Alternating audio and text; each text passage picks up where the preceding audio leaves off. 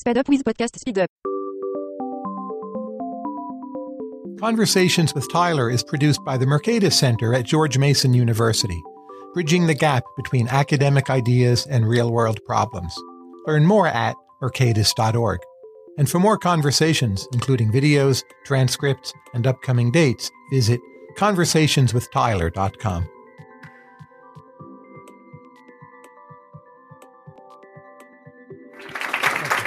Thank you. It's an honor to be with you, Eric. Let's try doing a whirlwind tour of your career and life. So between the ages 10 and 20, what did you have as a formative intellectual experience that helped to make you into Eric Schmidt? I wanted to be an astronaut, as all the boys of my age did, because this was during the moon landing period. My father, who you are the natural successor to, I must say, as an economist, took us to Italy. And I grew up in Italy as a boy. And this is at a time when people didn't travel the way they do today. And so it was quite exotic to grow up Italian. And I think that really changed me. So as an American, I've always thought Americans were very, very locally focused. And even today, in the world you all live in, we're still too locally focused and not globally focused. How did it influence you having a father who was a famous economist? He wrote on balance of payments crises. What did you draw from him? Did that have a role in using so much economics in Google? Well, what's interesting is I asked my father, if you're such a good economist, why are we not rich? And his answer is lost to history. But give it time, right? But I have a lot of respect for economics because people really do study these sort of platforms that people build on. And my personal success, I think, has largely been because I'm interested in network economics and network platforms. And pretty much everything you all build on is essentially a platform, and platforms have unique structures and scales, and they, in fact, follow economics laws. Now, I learned through Google, of all sources, that in college you were at first a major in architecture. That's right. What was your thinking behind that? Well, I was a terrible architect, but I turned out to be a pretty good engineer, and this was at a time when computer science didn't exist. And at Princeton, I walked in and I said, look, I think I'd rather do computers. And they talked to me for a bit, and then they put me in their advanced class. And then that's sort of how it happened. And so whatever you think you're going to do, you may do something very different. And I just naturally liked computer science. I graduated with a degree in electrical engineering, but I did none of the double E classes. So never asked me to repair anything. Now, early on, you were an intern at Bell Labs and also PARC, which belonged to Xerox. And I think of those two institutions as stemming from an earlier glory years of American science. Is it fair to think of your career as, in some sense, you're the person who spans those two eras, the Bell Labs, PARC era of kind of doing things, and then the tech era of manipulating information? And that your ability to bring expertise from those two areas together is what has made you a unique figure? Is that a fair assessment of how you fit into the picture? It's very flattering. I would say I'm defined by luck. And I think almost anyone who's successful has to start by saying they were lucky.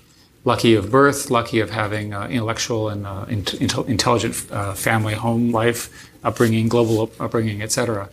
I was lucky because when I worked at Bell Labs and I wrote a program called Lex, which is still in use today, which is a disturbing given that was 40 years ago.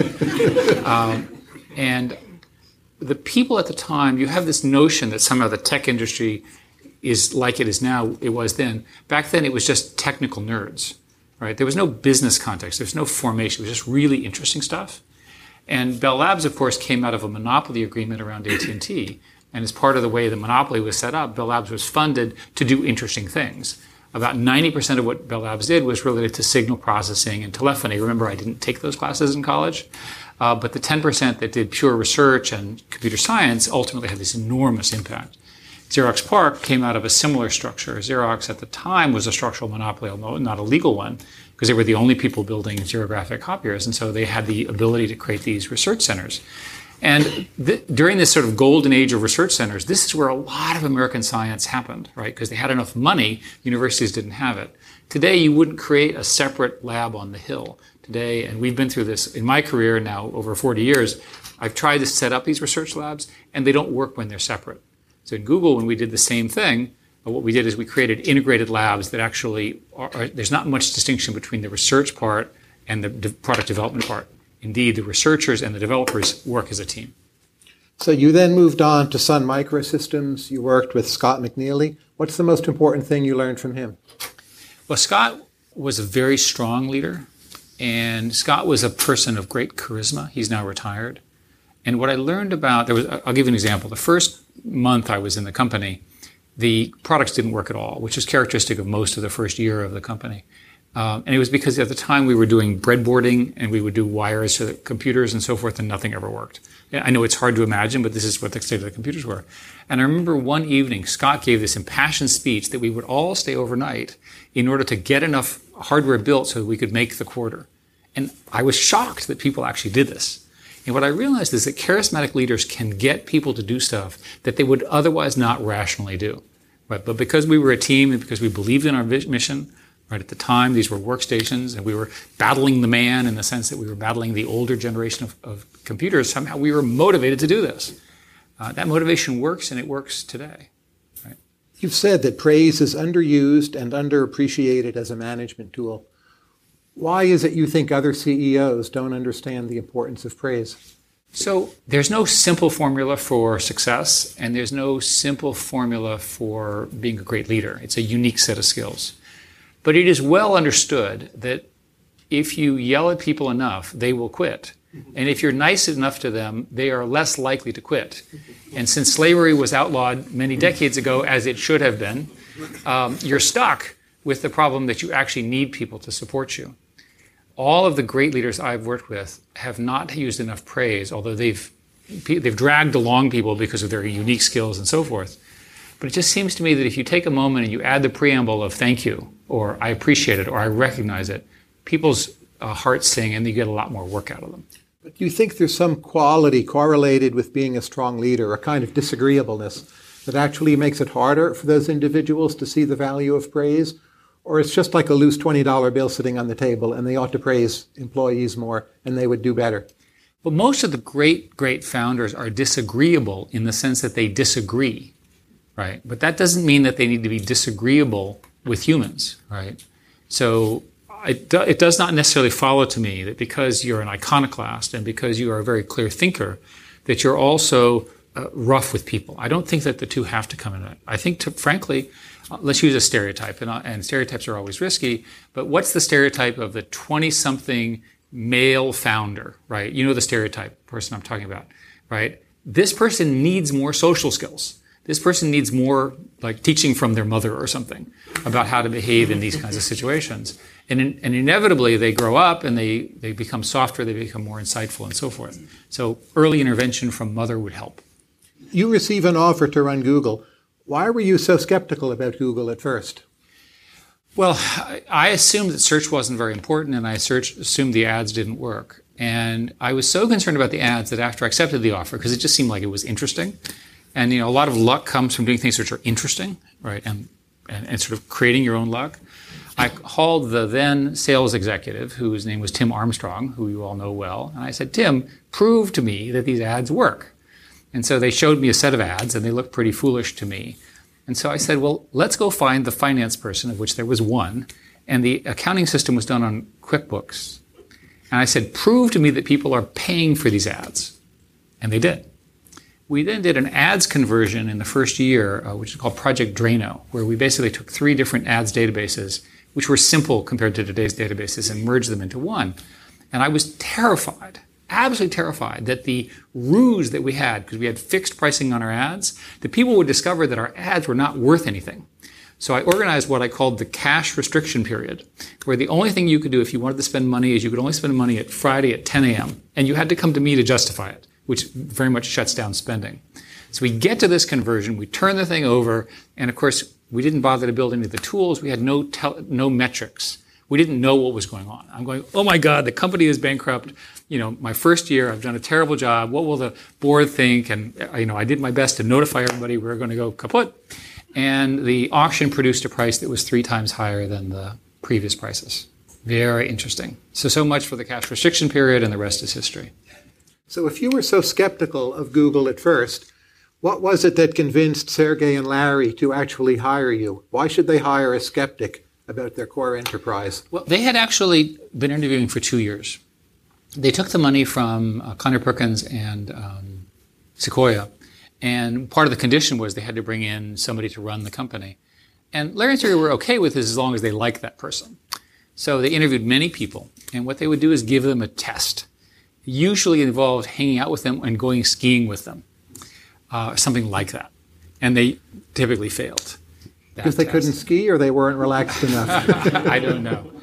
But when we met, I had the same professors as they had. I was just an older version of their experience, and we clicked. And so they didn't take me skiing. We had dinner a couple times. I wrote a lengthy memo of everything we would do together, and then it was obvious that we should work together. If you think of one of the big successes of Google is scaling so quickly in terms of personnel without losing quality, what insights did you bring to bear on that process? Because obviously it worked, right? Yeah, let me make a different statement. You can systematize innovation, and you can systematize pretty much anything in a fast-growing company. All you have to do is have, sort of a scale model of it. And you can systematize strategy, you can systematize hiring, you can systematize product development. So at various stages, we improved each of those. So in hiring, what happened was we were hiring along, and we hired basically Larry and Sergey's friends, people from Stanford, and they were super smart, somewhat disorganized kinds of people. They hired a bunch of managers, and then they decided they didn't like the managers, so they got rid of all the managers. This was called the disorg. And so we then had one manager managing 120 engineers. And Larry and Sergey said, well, there's no problem here. That means the managers cannot interfere with the engineers' work, right? So that's kind of the engineering model of the time. And eventually we brought in management that could handle this kind of management style.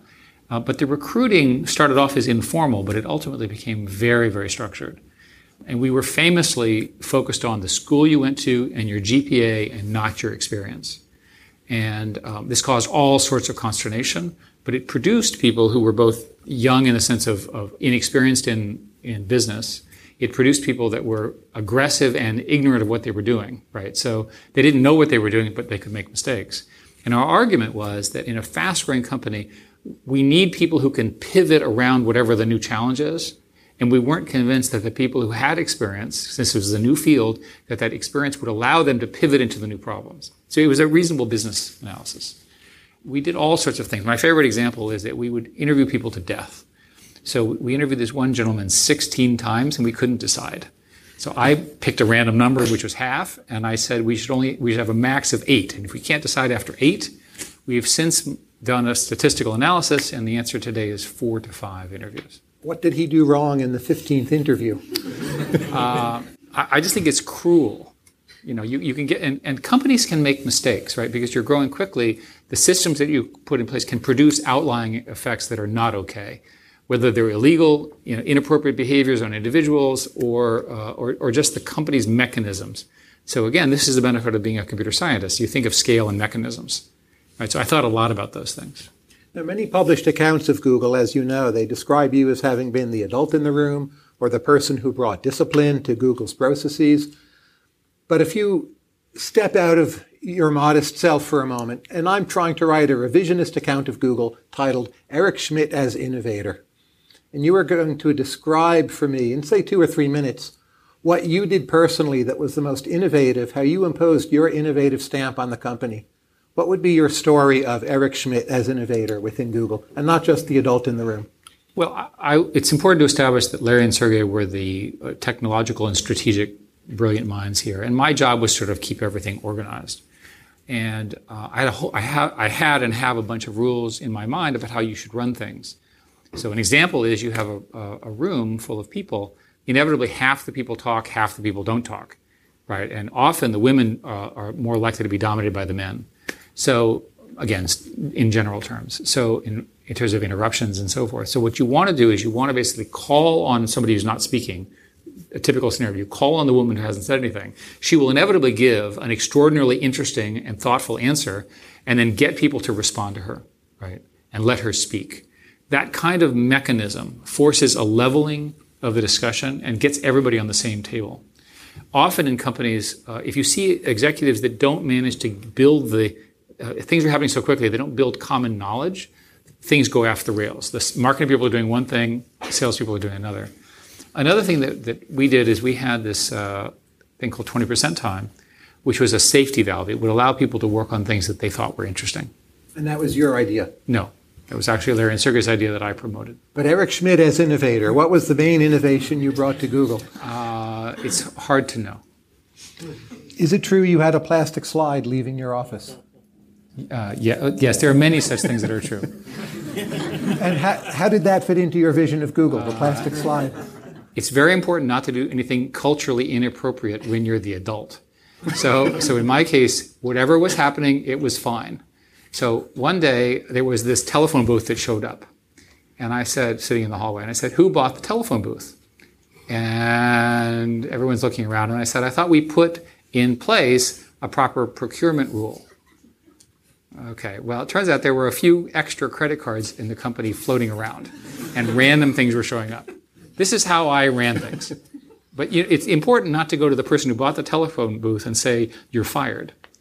The important thing to do is take their credit card away. You've spent many years hiring very smart people. In economics, there's a debate about higher education. How much of it is human capital acquisition? How much of it is just signaling how smart you are? If someone is coming out of a top school, do you think of the main contribution of Harvard or MIT? Is it human capital or is it signaling? It's both. And again, in our model of the world, the fact that top universities had sorted through these people was a pretty good piece of data for us to understand whether we should send. It was a good selection process. Today, we are not quite as snooty as we were back then.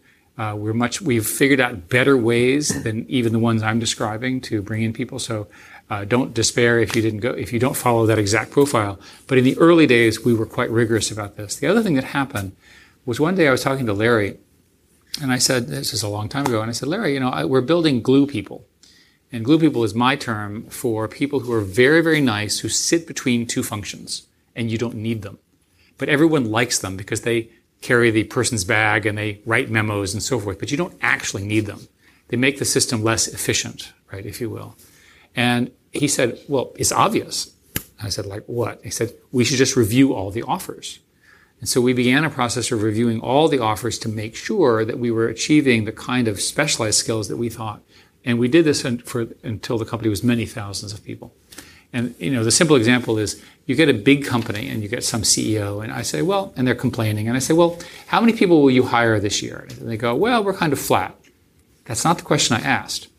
A typical American company has a turnover of about 10%. Sometimes it's higher. So if you have a 20,000 person company, you're hiring 2,000 people, plus or minus. Okay? That's a lot of leverage over a few years in terms of the hiring pool. And yet the CEOs are unwilling to go in and do the surgery necessary to bring in the kind of talent to lead them to wherever they're going in the next generation. Now, Google saved a lot of money doing its own IPO, in essence. Why don't more companies do this? Spotify did a version, but it's otherwise fairly rare. Well, I'm not sure I agree with you that we saved a lot more money, because had we negotiated on a traditional IPO with the same cost structure, my guess is we would have paid the same fees. The reason that we did our IPO, and I've written about this publicly, is that we were in the auction business, and we did more auctions than anyone else in the world by far. It made no sense to us to do the traditional IPO, which is not really an auction, it's really a placement, and it's hand negotiated. So from our perspective, the notion of a sort of a Vickrey auction or double-blind auction where people bid made perfect sense. There's not evidence that it materially changed the outcome, but it was our way of doing it. And I thought a lot about it, and I think the answer is we would still do our own unique auction. I think the reason people haven't done it is it hasn't been sufficiently worth. In other words, the gain has not been sufficiently worth to those companies the cost of being different. Now, as you know, Google Groups never took off, and arguably Google failed with social networks. Maybe in some ways that was a blessing in disguise. But given all of the talent you had assembled, what was it that was missing in the Google cultural DNA that made it hard to succeed with social networks? Well, first place, I need to take responsibility for that failure. There were plenty of things that went on well, but I think that in my CEO-ship, that was probably the one that I missed the biggest. And my answer is because we didn't use it, right? That we were of the age where we were more comfortable with telephones and email and that kind of stuff. And this was emerging, and there really was a slightly younger generation that was really driving it. The stuff was invented well past when I was in college, right? And because we didn't collectively use it, I suspect we didn't fully understand how to do it. I think we've remedied this. For example, today we have quite a powerful social network embedded inside of YouTube. But I think it would be fair to say that the rise of Facebook, et cetera, right, occurred on my watch. Given all the data that search companies and some of the other major tech companies have, why aren't they bundled with hedge funds? What do you mean by bundled? Well, literally in the same company. You'd have a tech company and a hedge fund, and there would be a synergy because the hedge fund would use the data generated by the tech company for investment. So the hedge fund would have that data first. We don't see that in the market. I'll give you a more generic answer, which is from the moment I joined the company, there were many people who said, why don't you take this information and do something that will define that will use it for marketing purposes? And the answer is always the same, which is that you need people's permission to do that. And you can be sure you won't get that permission if you follow that reasoning. So we decided that was a pretty bright line. And so if we were to, for example, if a tech company that were a consumer company were bundled with a hedge fund, you would have to disclose that it was being used in that context, and people would go crazy. But the other thing that's true, and Google was good about this, is we took the position that it was important for us to disclose everything we were doing as well as we could. Because I'll give you a governance argument. In a large company, the employees are independent citizens of humanity.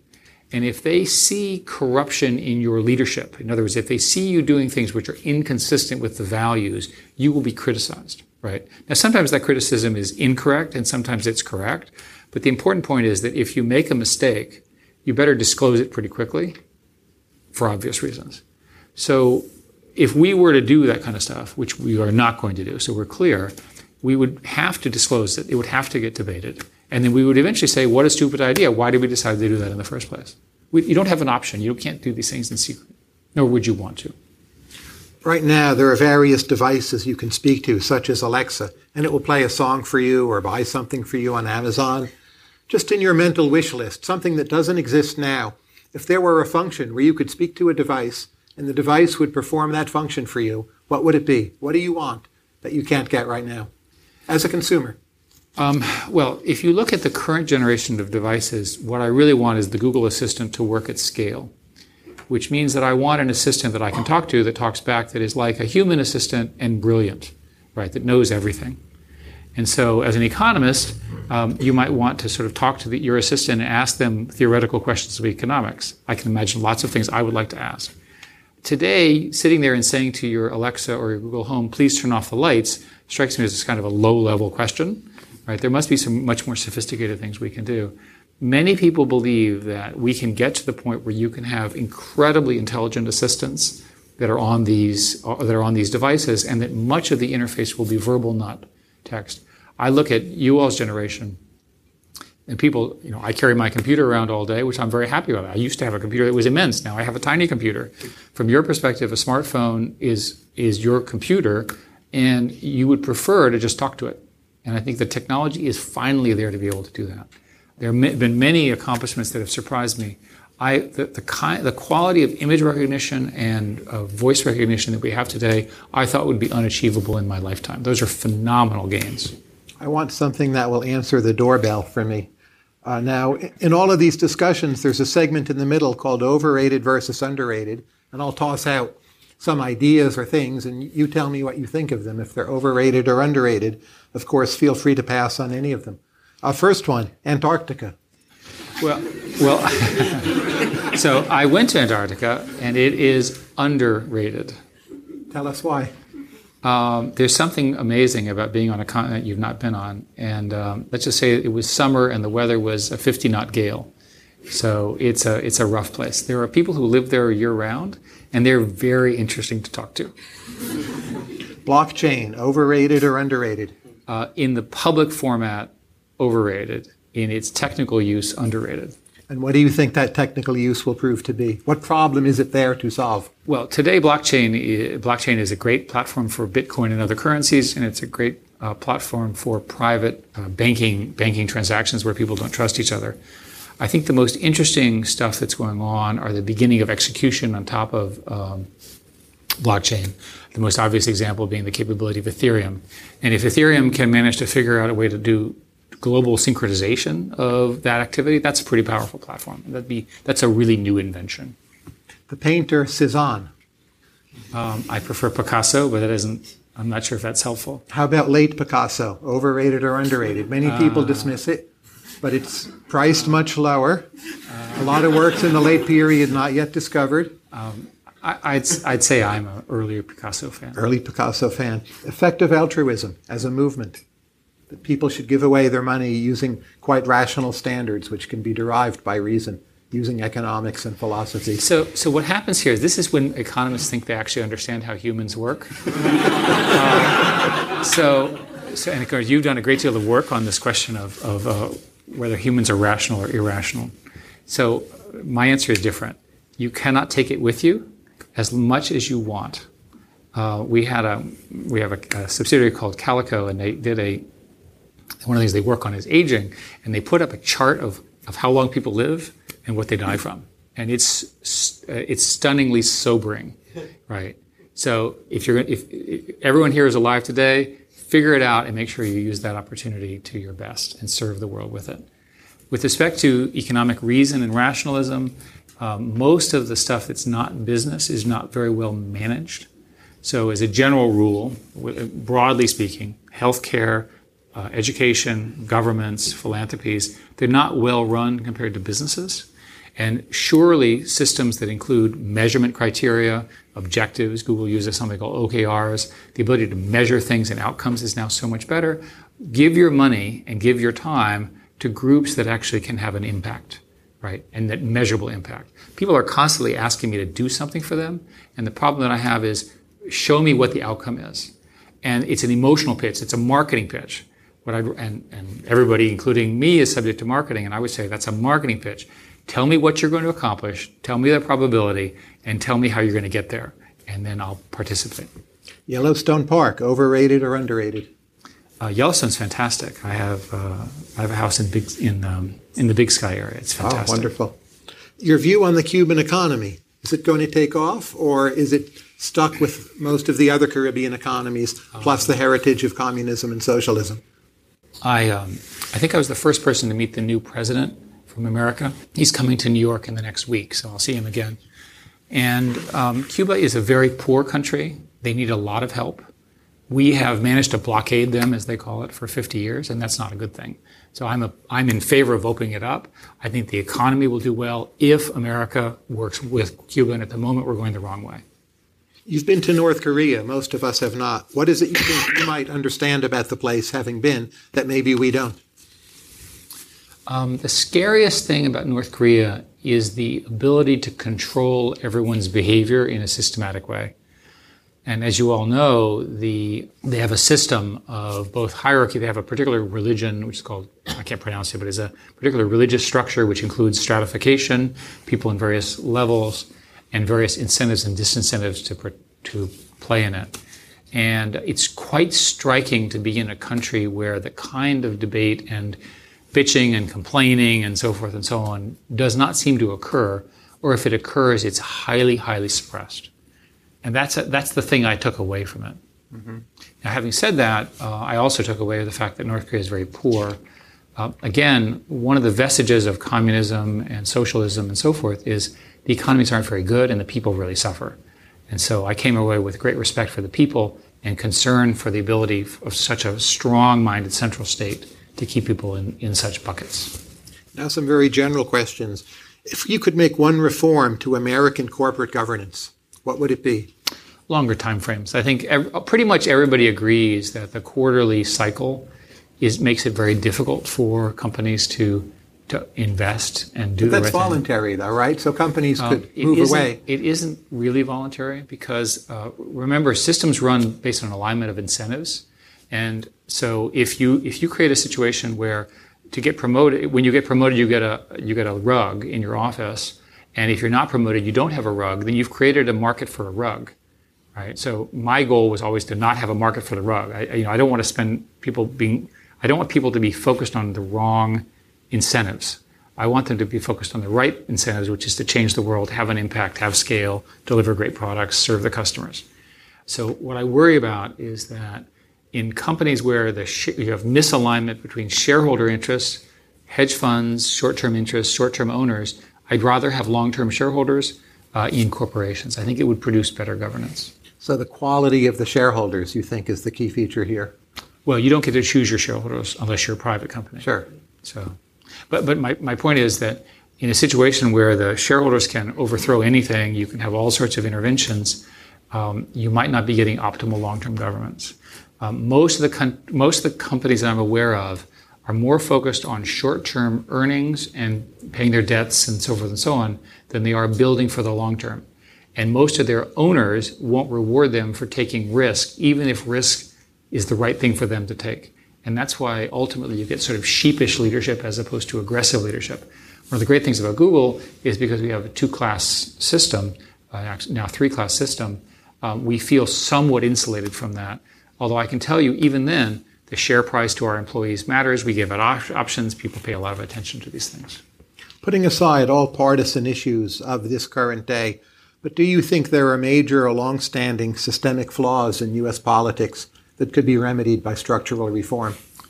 Well, people who have looked at this all see the brilliance of our founding fathers, but also a rural bias in the structure. So the fact of the matter is, in the Senate, as more and more people move to the cities, and remember that when the country was founded, it was a rural country. As more and more a percentage of our population moves to cities, the more there is a disconnect between where the people are and where the leadership is from and how the leadership makes its decision. You see this every day in the way our government runs. So the leaders should be more rural, is what you're saying? No, I think that the citizens should move to rurals, or there should be more power allotted to where the people are. What is the chance, in your view, that the internet simply fragments globally over, say, the next 20 years? So China has the Great Firewall. The European Union is going its own direction with tech and internet regulation, and it's mostly not their companies they're regulating. What's the chance that, say, 10, 15 years, we just have 3 or 4 separate internets? We spent a lot of time worrying about this. In one of my books, we wrote quite a bit about this subject. We called it Balkanization, and then my friends from the Balkans says, please don't use that term. So you used the right term, which is to splinter. I think the most likely scenario now is not splintering, but rather a bifurcation into a Chinese-led internet and a non-Chinese-led internet, presumably led by America. And if you look in China, I was just there, the scale of the companies that are being built, the services that are being built, the wealth that is being created is phenomenal. The Chinese internet is a greater percentage of the GDP of China, which is a big number, than the same percentage in the United States, which is also a big number. So if you think of China as like, oh yeah, you're having good with the internet, you're missing the point. So globalization means that they get to play too, and I think you're going to see fantastic leadership in products and services from China, and there's a real danger that along with those fantastic products and services comes a different leadership regime from the government, which is censorship and controls and limits and so forth. And if you look at the way the BRI works, which is their Belt and Road Initiative, sort of 60-ish countries, it's perfectly possible that those countries will begin to take on the infrastructure that China has as well, with some loss of freedom. Do you think the major Chinese tech companies have managerial strengths that the U.S. tech companies do not? Are they in some ways beyond our frontier? The managers I've met in the tech companies feel exactly like Google did 10 years ago. Crazy growth, this problem, that problem, with one more problem, which is that because they have regulators they have to deal with, they also manage up, right? Because the government can say yes or no to many of the things that they're doing. But the leadership is impressive. They're smart. You once said the following, quote, "People are surprised to find out that an awful lot of people think they are idiots." Is this still true? If you go on Twitter, many people think you're an idiot, right? People get offended. Are we getting better at this or worse at this? I'm worried about, so I try, as a general rule, I try to blame the internet on everything because everyone else does. And I think some of this is true and some of it's false. That was a joke, by the way. And you can't joke anymore because in the age of Twitter. I'm worried that see if I can say it right. I'm worried that the sum of the way social media works is organized around some human weaknesses, not human strengths. And so I'll give you an example. There's evidence that if you're shown a fake video and you're told it's fake, you can't eliminate that memory from your brain, right? It's a human thing, right? So if that's true, then eventually some startup will figure out a way to exploit that without necessarily the best societal outcomes. So what I worry about is that the structure that we have now on the internet allows an individual crazy person to be amplified. And there are many, many examples of this occurred in 2016. Perhaps we'll see this again in our election year in 2018. But the important point is, crazy people always existed, but now we can sort them and hear them at a level and an amplification, especially if they serve someone else's business interest. That's not good. We've known for a long time that disinformation would be a good business for some businesses. So I worry that the sum of people who have special interests, which are governments, foreign governments, special interests of one kind or another, lobbyists and so forth, will be able to create an environment where people are not able to distinguish between legitimate individual speech and sort of marketing speech in the sense of stuff that's being sold to them or peddled to them by some foreign power. It gets much worse with AI because you can imagine AI subtly learning what your preferences are and then learning how to manipulate you. This, again, is a theoretical scenario. And so I thought a lot about it, and I am strongly in favor of free speech for humans, right? Makes sense, right? But I think we have to deal as a society with this question of how much of an amplifier do you want to give to two people who are truly insane? Silicon Valley has had a phenomenally successful team-building culture, and you see this in the productivity of the successful companies. Other people allege there's excessive ideological conformity within some of the largest tech companies. Is the success at team building and the ideological conformity two sides of the same coin, and if you have one, you get the other? Or do you think there's not excessive ideological conformity? Or is ideological conformity a separate problem that can just be peeled off and solved on its own without breaking down the team building culture? Do you see what I'm asking? I do. I think it's important to remember that the tech culture is not mainstream culture. The mainstream tech people are always shocked that the rest of the country doesn't vote with them. And the average tech person, as a gross generalization, is socially liberal and fiscally conservative. If you look at the quadrants of combinations, that percentage is the smallest percentage of the demographic of the United States.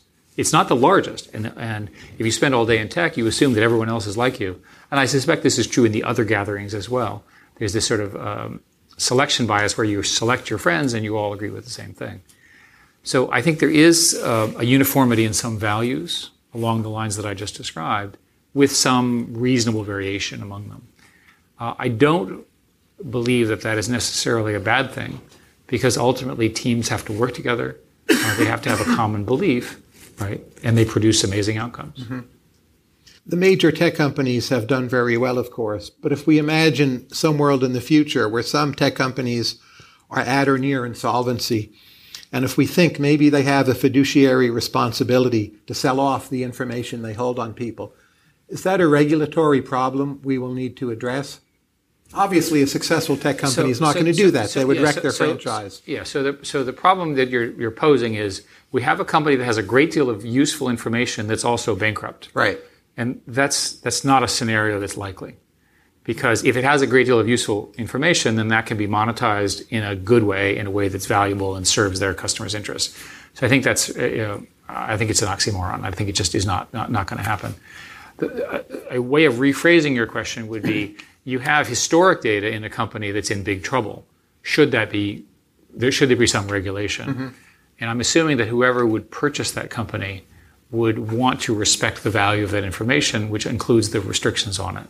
So I think the scenario where somehow you have a bankrupt company, you have historic data, and somehow they just do something horrific, I think it's just, there's no economic reason why that would occur. There are plans for Google to help with planning part of a smart city and part of Toronto. What's the biggest obstacle toward that working well?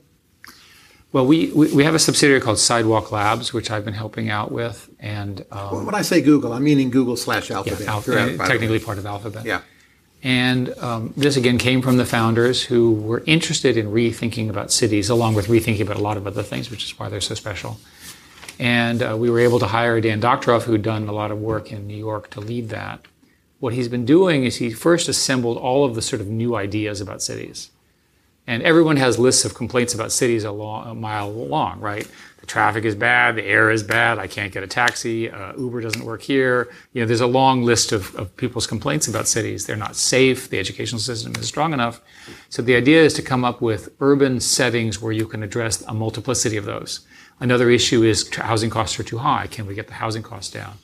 And so we are doing a process of thinking through that, working with the friendliest and most helpful, if you will, government regulatory body that you can imagine, and it still takes years. So it's the model we've chosen is a consensus building one, and I think you'll see some interesting outcomes. The most interesting thing about the city building is extremely rare. And even in cities where they go bankrupt or they get in big trouble, it's almost impossible to change the planning assumptions about a city, because of the sort of the way in which the human incentives and all the very special intergroups have locked themselves into a state. And so we won't really see innovation in cities unless we're willing to exempt from some rules or build completely new cities. You are seeing new cities built in China and in Saudi Arabia and maybe in a few other countries, and we'll see how that goes. What kinds of innovations do we need in cities or suburbs to lower housing costs in the Bay Area? And what will happen to the tech cluster here if we don't have those innovations? Well, the Bay Area is subject to a historic no growth, slow growth view, which benefits the incumbents and hurts immigrants into the area, right? So I'm a landowner, and so if I keep my land undeveloped, then the price goes up because there's greater demand. And there is a solution for this, which is to build skyscrapers in selected areas, right? That's how other cities have done it. And for all sorts of reasons, the Bay Area has not allowed that. But if you look at New York, the way New York has adapted itself over 100 years is it built on very small parts of land, high, tall residential towers of one kind or another. So the Bay Area needs to solve its housing crisis because the Bay Area is not going to become less desirable. And it's really discriminating and really hurting an awful lot of people. Skyscrapers are one. There are other scenarios. So, for example, there are ways in which you build very dense, low number of floors housing, which are dense and relatively small in urban settings, and there are planners to that effect. The Bay Area needs to decide, but the current situation where any proposals get blocked, right, is not good because the growth is not going to slow down. There had been a plan to scan as many of the world's books as possible and make them available online. Do you think that will ever happen? And what's the main obstacle preventing it right now?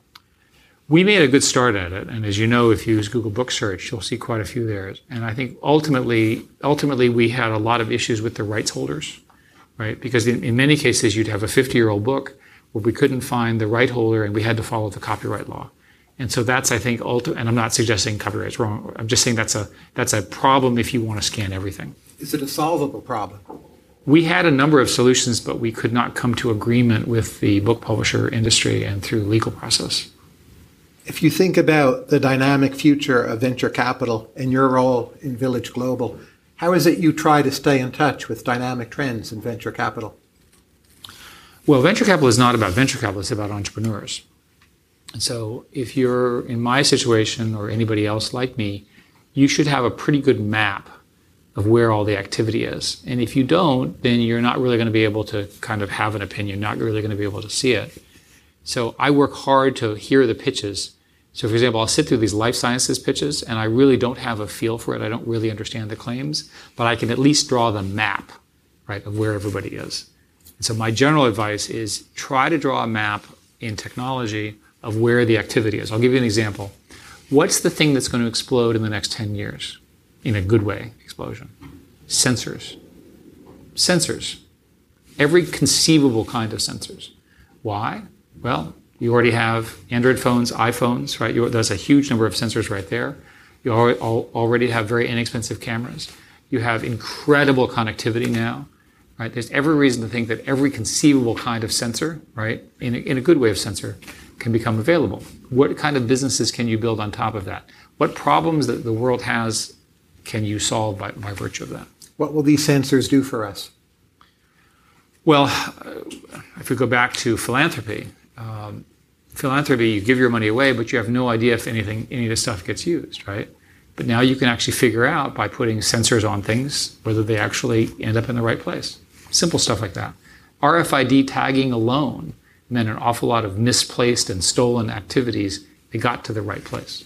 So my point is, as a technological matter, the world, if you think about 20 or 30 years from now, you can be sure that we, and hopefully we're all alive, but more importantly, our children and our grandchildren will be facing lots of governance problems, right? The religious conflicts, and whether the Senate and the House should do A or B, and whether people are happy with the president, and on and on and on, and the Chinese and so forth. So what will be different is it will have incredible information on wired and wireless networks, sensors and databases, and tools which will help us make decisions. Now, we're all just guessing at this question, but what do you think will be the expected lifespan of an upper middle class American child born today? Well, there are numbers that have been published in that, and the general accepted number is about 90 years old, and the generally accepted number is it goes up on the order of 1 year every few years. So it's reasonable to expect that a child born in 2030 or 2040 could have a lifespan of about 100.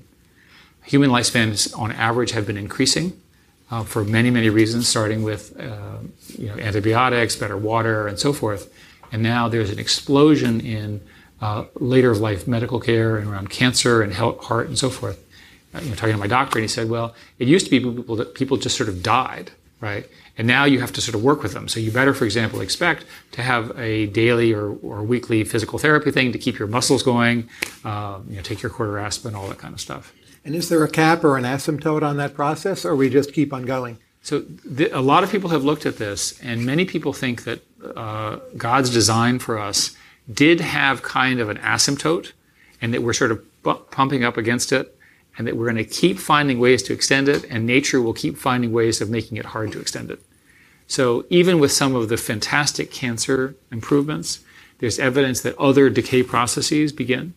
So there are people who think that, remember, these are averages, but remember that even if we could make the average lifespan 5 or 10 years longer across the global cohort, that's a huge increase in the number of people and their productivity. Why has there been so much middle-class wage stagnation in the United States? Well, I'm going to ask Tyler Cohen this question. Well, I would say there's been a technological slowdown, but I'm not sure you're allowed that answer. A technological slowdown? In areas other than tech, the service sector. No, you mean a non-tech slowdown? Other than tech, most sectors have been fairly stagnant, in my view. Okay, and why is that due? We've run out of new ways to use fossil fuels and powerful machines, so we're hitting an asymptote in many other sectors. Tech is doing wonderfully well, but it's not a big enough sector to boost, say, GDP growth rates up to 3%. People who export By the way, isn't our GDP growth 3% at the moment? At the moment, but some of that's catch-up. Year over year, it's 2.7. But if you think we have 2.7, I'll take 2.7. If we have the perfect labor market performance and a big fiscal stimulus, and the best we're doing is 2.7, when, say, in the 1980s we had 4%, maybe that's underwhelming. Well, first place, the 4% could have been demographic rather than, our current demographics sure, are not that may be a reason why we've had wage stagnation also. Yeah, so a couple of things. First, I think the 60s, 70s, and 80s had greater growth on average, largely because of the demographic boom of World War II and the baby boom generation. We face the inverse going forward. So I'm really glad to look at an audience of people who will be working very hard to fund my retirement. And there are so many people like me that you have to work even harder, right? And that drives a lot of the economics around productivity. It's why, for example, AI systems will make you more productive and not cause you to lose your jobs. That's the way to understand that. Now, so with respect to the middle class wages, I would argue that in many cases there are missed opportunities to apply technology to these industries. So an example would be that if we use technology to make cars faster, cheaper, more efficient, and so forth and so on, they would cost less, or at least be easier to manufacture. So I'm all about applying technology to non-technology sectors to improve their productivity. I'm convinced that a small number of software people applied to each of these industries, looking at how they operate, redesigning the way their business processes work, will make a huge difference. Indeed, Google has a set of businesses that are trying to do that across a set of industries. To close, I have a few questions about what I call the Eric Schmidt production function. That is how you've been productive. First, very simple. What would you describe as your greatest talent in business? Well, I'm a systemic thinker, and I like people, and I like to think about how people behave. So the key thing in leadership is organizing. How do you get people to do things? Now, my father taught me that the best way to get people to do stuff is to have it be their idea. So if you can find a way that your idea is also their idea, then you can go back to working on the people whose idea you don't agree with. And so the ideal manager doesn't ever have to do anything because all the people who they work with are self-functioning, they're self-organizing. It's so obvious what they should do, and they love it so much they never have any problem, they solve all their problems. Of course, that's not how it really works. But if you can't motivate people around that, then you're not really giving them an opportunity to be successful. What's your media diet and how do you consume it? Well, for a long time, I read real newspapers. Nowadays, I use the various news aggregators to read the news on my various phones, which I view as suboptimal, but that's sort of my reality as a person who moves around a lot. I think the reality is that first, you should read multiple stuff. And second, I'm careful now to look at the source of information because it's so easy for people to mislead you and look like they're legit, but in fact, they're not. And is there an underrated media source that you would direct our attention to? The Economist. The Economist. Now, named after you. And your father, Wilson Schmidt. Let's say I'm a young person and I'm coming up in the tech world and I say to you, I'd like to be the next Eric Schmidt. And they cannot obviously copy your career or follow in exactly the same footsteps, but they want to be a next generation analog of what you've done. What advice would you give to that person? Well, it goes back to the question of luck. So I was lucky because I had good taste in friends, and they helped me out. So Isn't that skill and not luck? Okay, I'll let you define that. So, but basically, the best things in your life will come from the people that you hang out with. And I mean the people that you love to work with and the people with whom you have passionate, talks all night about and that kind of stuff. And if you can find those people, sign yourself up on their ship, right? That has worked incredibly well for me. I had the benefit of being early in the computer industry, so that's like super luck. But my real opportunity is I look at each of these stages. I was picked early. I work with smart people. People took a risk on me.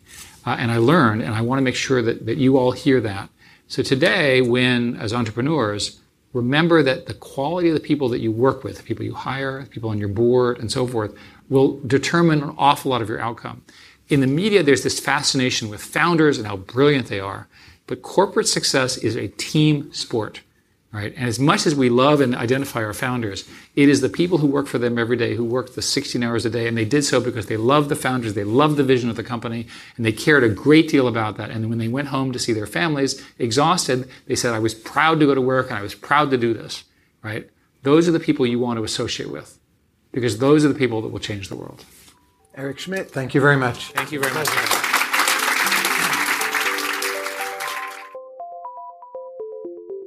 Thanks for listening to Conversations with Tyler. You can subscribe to the podcast in iTunes, Stitcher, or your favorite podcast app. And if you like this podcast, please consider rating it on iTunes and leaving a review. This helps other people find the show.